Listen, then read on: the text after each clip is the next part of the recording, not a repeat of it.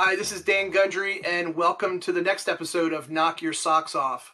I am elated to be joined here by Paul Noble, founder and CEO of Activu, one of the industry-leading companies within command and control technologies, one of the most progressive companies in that market over the last 30 or 40 years, Paul. It's hard to imagine that that Activu has been around that long and successful throughout those years. Tell me about the early days of Activu. We'll get that out of the way, and we can all talk about current and future. Oh, yeah, look, we've had it's actually 40 years this year. And, our first 15 years or so was really focused on what today is called digital signage. And then in the early 90s, we were approached to create NASDAQ market site, and that really changed us as a company. It led to us becoming a software developer.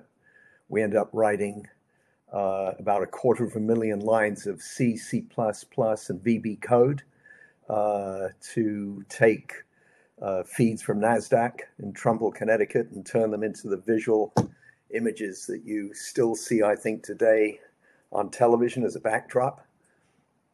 And then the next step was that our chief technology officer at the time said, you could be doing everything that you're doing with hardware. We were a hardware manufacturer. We actually were the manufacturers of the developers of the first US video wall processor. He said you could do all of that and more in software.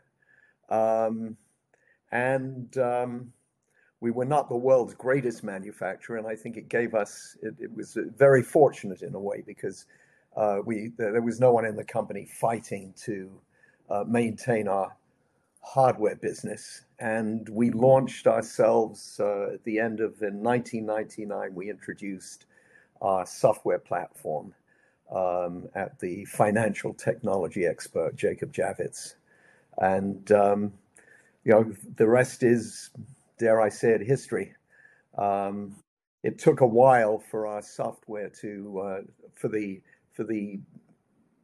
platform, not really the software, but the platform to come of age. So in fairly short order, we went from a 10 megabit network speed to 100, and that had a significant effect. Microprocessors were increasing, under Moore's law. And so that brought us into I would say the 21st century. And during that period of time, if memory serves from some of our earlier conversations, you guys have a distinct milestone there of the first control room on Mars. Well, that was a little earlier. That was that was, yeah. Nonetheless, it's a really cool title to claim. I was kind of digital signage days. We did we put a video wall in Michael Jackson's train station, and Michael's marvelous video jukebox run by a 72 disc Pioneer laser disc jukebox mechanism. And then we provided the processing for the Total Recall. So yes, indeed, we got our wall, the first wall, I would say, first video wall, certainly the first video wall on Mars.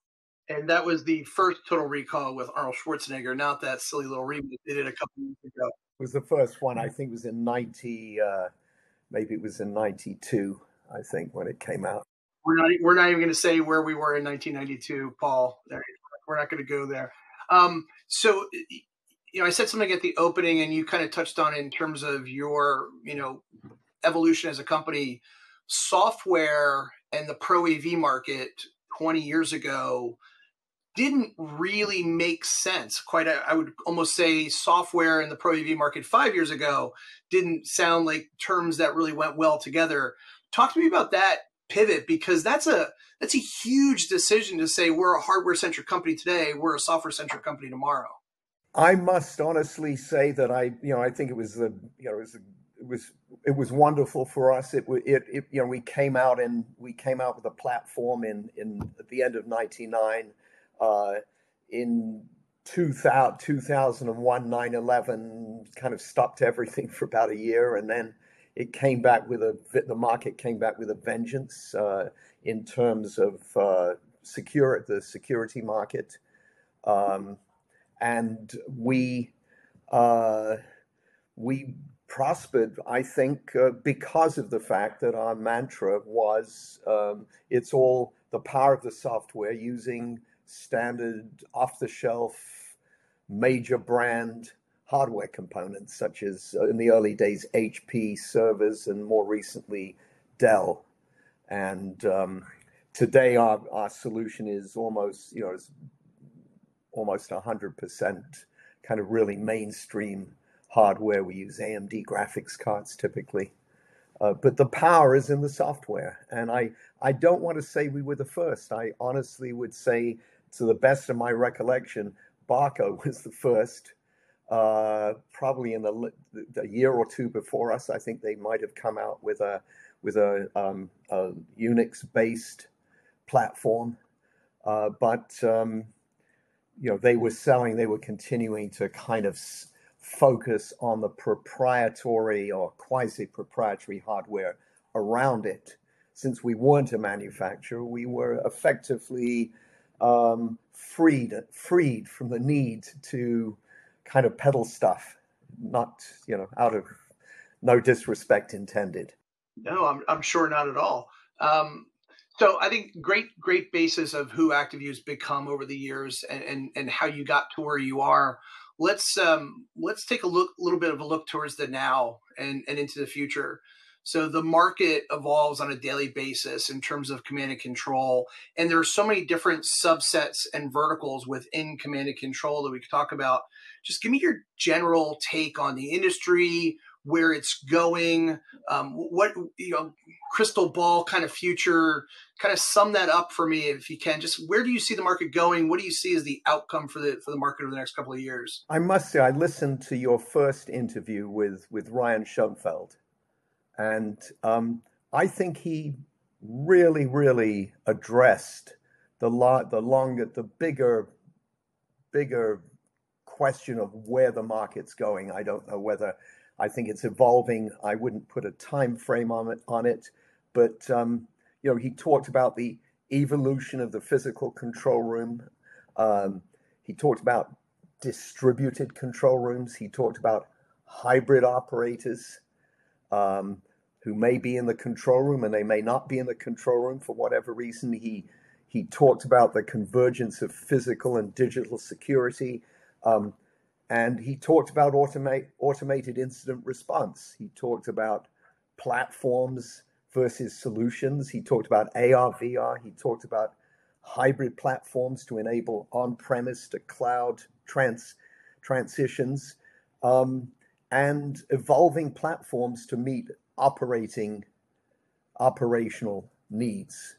I would throw into that two things that we're focused on, which is mobility and collaboration. And collaboration, I think, has more is more important when you put mobility into the mix, because you can't walk over to the individual at the next desk and talk to them. But I think the big questions are whether the physical control room will remain a dominant fixture, whether decision makers and operators will necessarily be in the physical space, whether the software or today everything is moving to the cloud, whether the software that we sell today primarily on premise, because I think a lot of the decision making, a lot of the purchasing in the markets we're in on the public side are CapEx decisions. So they got money to spend. On the private side, they're much more, I think, focused on the idea of buying a software as a service. I think the whole idea, and it's something that we came to over a period of many years of observing, that the control room video wall was iconic, and it was a dominant visual element of a control room. It was certainly something that impressed. It's certainly something that would inform if there was an incident, that the television cameras would go there and it would look like people were doing their job. But so often the content that's being displayed is today displayed on these video walls is relatively static. And when a really a high level incident occurs, everyone looks down, the operators look down on their desktop because that's where they can find the useful information. So we, as a company, have been very focused on the idea of incident visual information being driven by an incident, so that the right information appears on not just a video wall, but a desktop, on a mobile device. Because when incidents occur, people do not have time to rearrange information on video walls. And so I think, going back to what Ryan said, I think this whole conversation, including AR, VR, we played around with it. It's not really there yet, maybe. And I think with Apple introducing their first AR, VR, XR solution next week, I think it may be certainly going to be the beginning of the future. Today, I'm not sure that in the average control room, people would be happy to have a headset on their heads for an extended period. But for mobile environments, I think it's pretty exciting. And we've played with it, and we created some prototypes, and it's just an extraordinary idea that you can. It's almost Peter Pan like that. Today, when you're sitting in a control room, you look up at information or you look across at information. There's a limit to what you can actually see, easily see. And in a virtualized environment, you can just kind of move around and look at it, and maybe turn and look behind you at another location, effectively a virtualized location. We get up every morning, we're excited about the future. Yeah, we're getting as close to the Minority Report type of control room as we've ever gotten, right? With the virtual reality, the augmented reality side of it. You said something earlier that I just wanted to clarify for the audience too, that we agree. The overview video wall has been that showpiece of a control room for the longest period of time. But realistically, what I like to say is, if that wall goes down, a control room still functions. But if they lose what's happening in front of them at a forensic level, at an operator level, that's realistically where the rubber meets the road. So software products, hardware products, technology solutions aimed here at the operator is really the mission critical side of what we do. You also talked about the hybrid scenario, the mobility type of remote workforce. How do you see that playing out? I mean, there's a lot of talk in the pro AV space about hybrid work and remote work and what have you. And that makes sense for, you or I that's sitting here and crunching numbers and putting together reports and presentations and what have you, or even just this type of a conversation. But somebody who's working out of a home office in a virtual control room versus somebody else who's working out of their own office in a virtual control room, how does that workflow look in those spaces? And how do we ensure that the operator experience, because we also talk about things like visual acuity and eye strain and operator fatigue and all of those things. How does all of that make sense in a remote or a hybrid scenario? Well, look, I think that in certain, many of our key historical key markets in the public sector and the quasi-public sector, for security reasons. COVID obviously was the big triggering point for people to think different. And even in those markets, I think the organization is beginning to realize that there may be a point in time when their operators cannot get to the physical control room. I think in the private sector, where we've started to have some success providing a more of a cloud solution, SaaS solution to large organizations primarily in the cyber security and IT security space. During COVID, those operators were not there. They had access to the same material coming from the cloud, the same source, the same alerting and monitoring platforms. And as we went through the pandemic, towards the end of the pandemic, we had a lot of customers and prospective customers saying, "Boy, we wish we'd known you existed at the beginning of this pandemic, because we add a layer if you strip it all away and you take away all the stuff, our business is this kind of layer of visual information distribution. We're not aggregating information as a dashboard. We're not stepping on the toes of the major information providers, the ServiceNows, the Splunks, the ICE, whatever, ISO, soft, whatever the vertical is, but the information providers. But we're just in the business of aggregating visual information and getting it where it needs to go. And today, certainly the control room, the physical video wall is a significant component of that, but it may not be in the future. And you talk about visual acuity. I would simply say that, our personal visual acuity, and it's just a bunch of people looking at information, is maybe 12 million pixels, of which you actually only see 3 degrees of foveal vision with any degree of visual acuity at any point.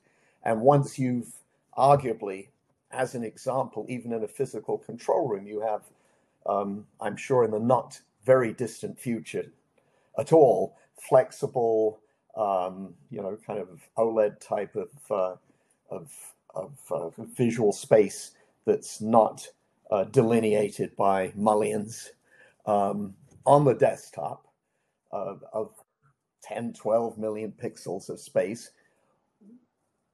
You're covering the entirety of one's visual space. Is one going to really look up in the air to see a video wall? I don't know. These things, transition slowly.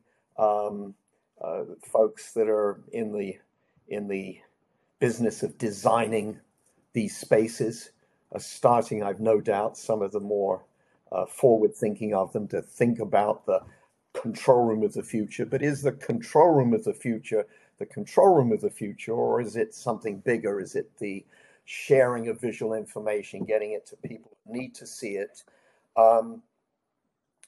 wherever they are?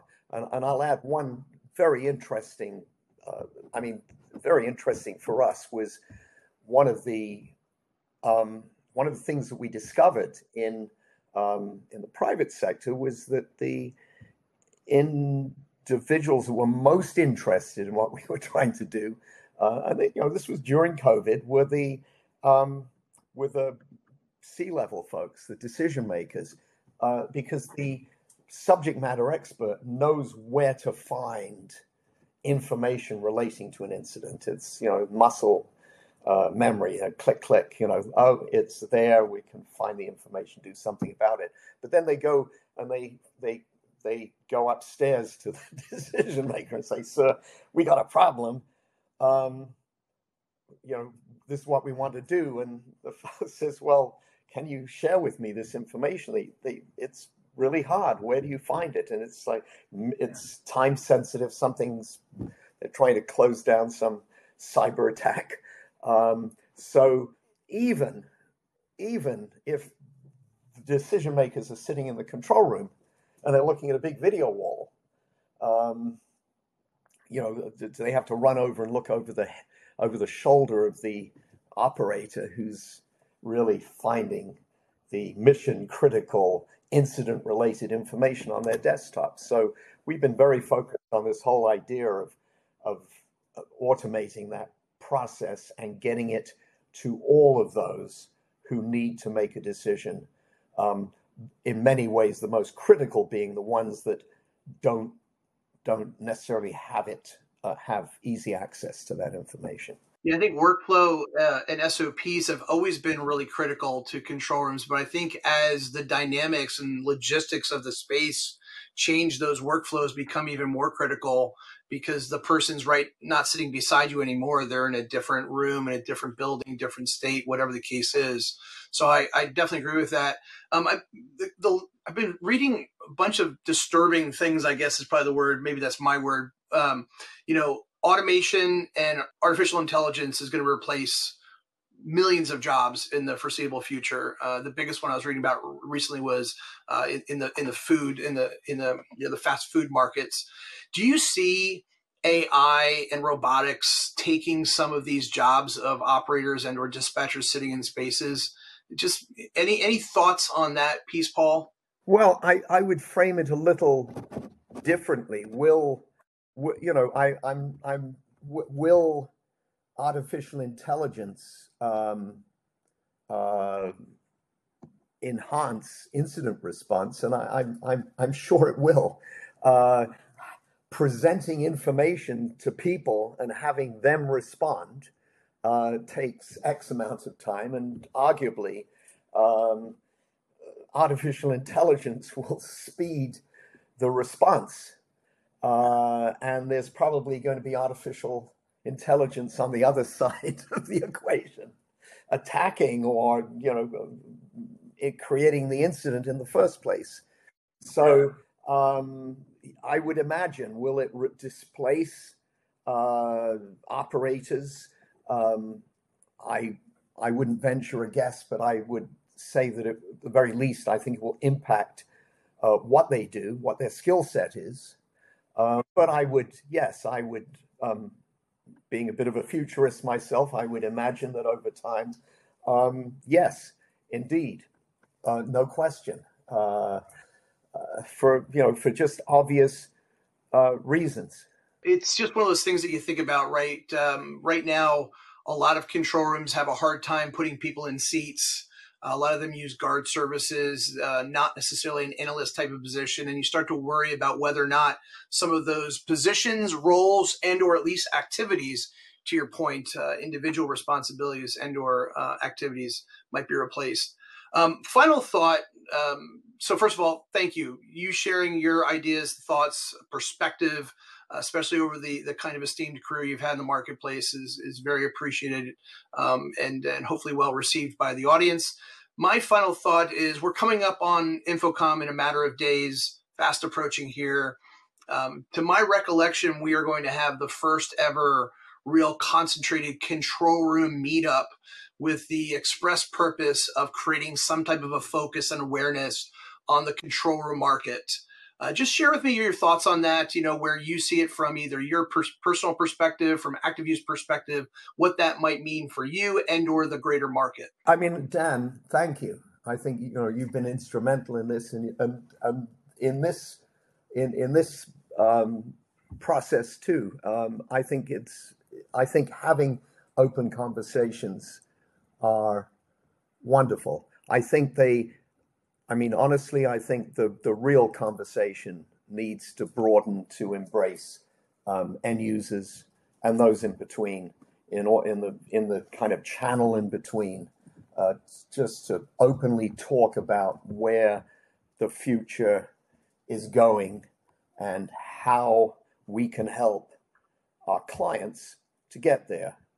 But I think it's tremendous, and I applaud you for having kind of brought this made this statement in the market by starting. Best I understand, it's you seem to have been driving it, and you seem to have and this process is fabulous. I mean, I've only listened to one of the of your sessions so far, and I found it absolutely compelling.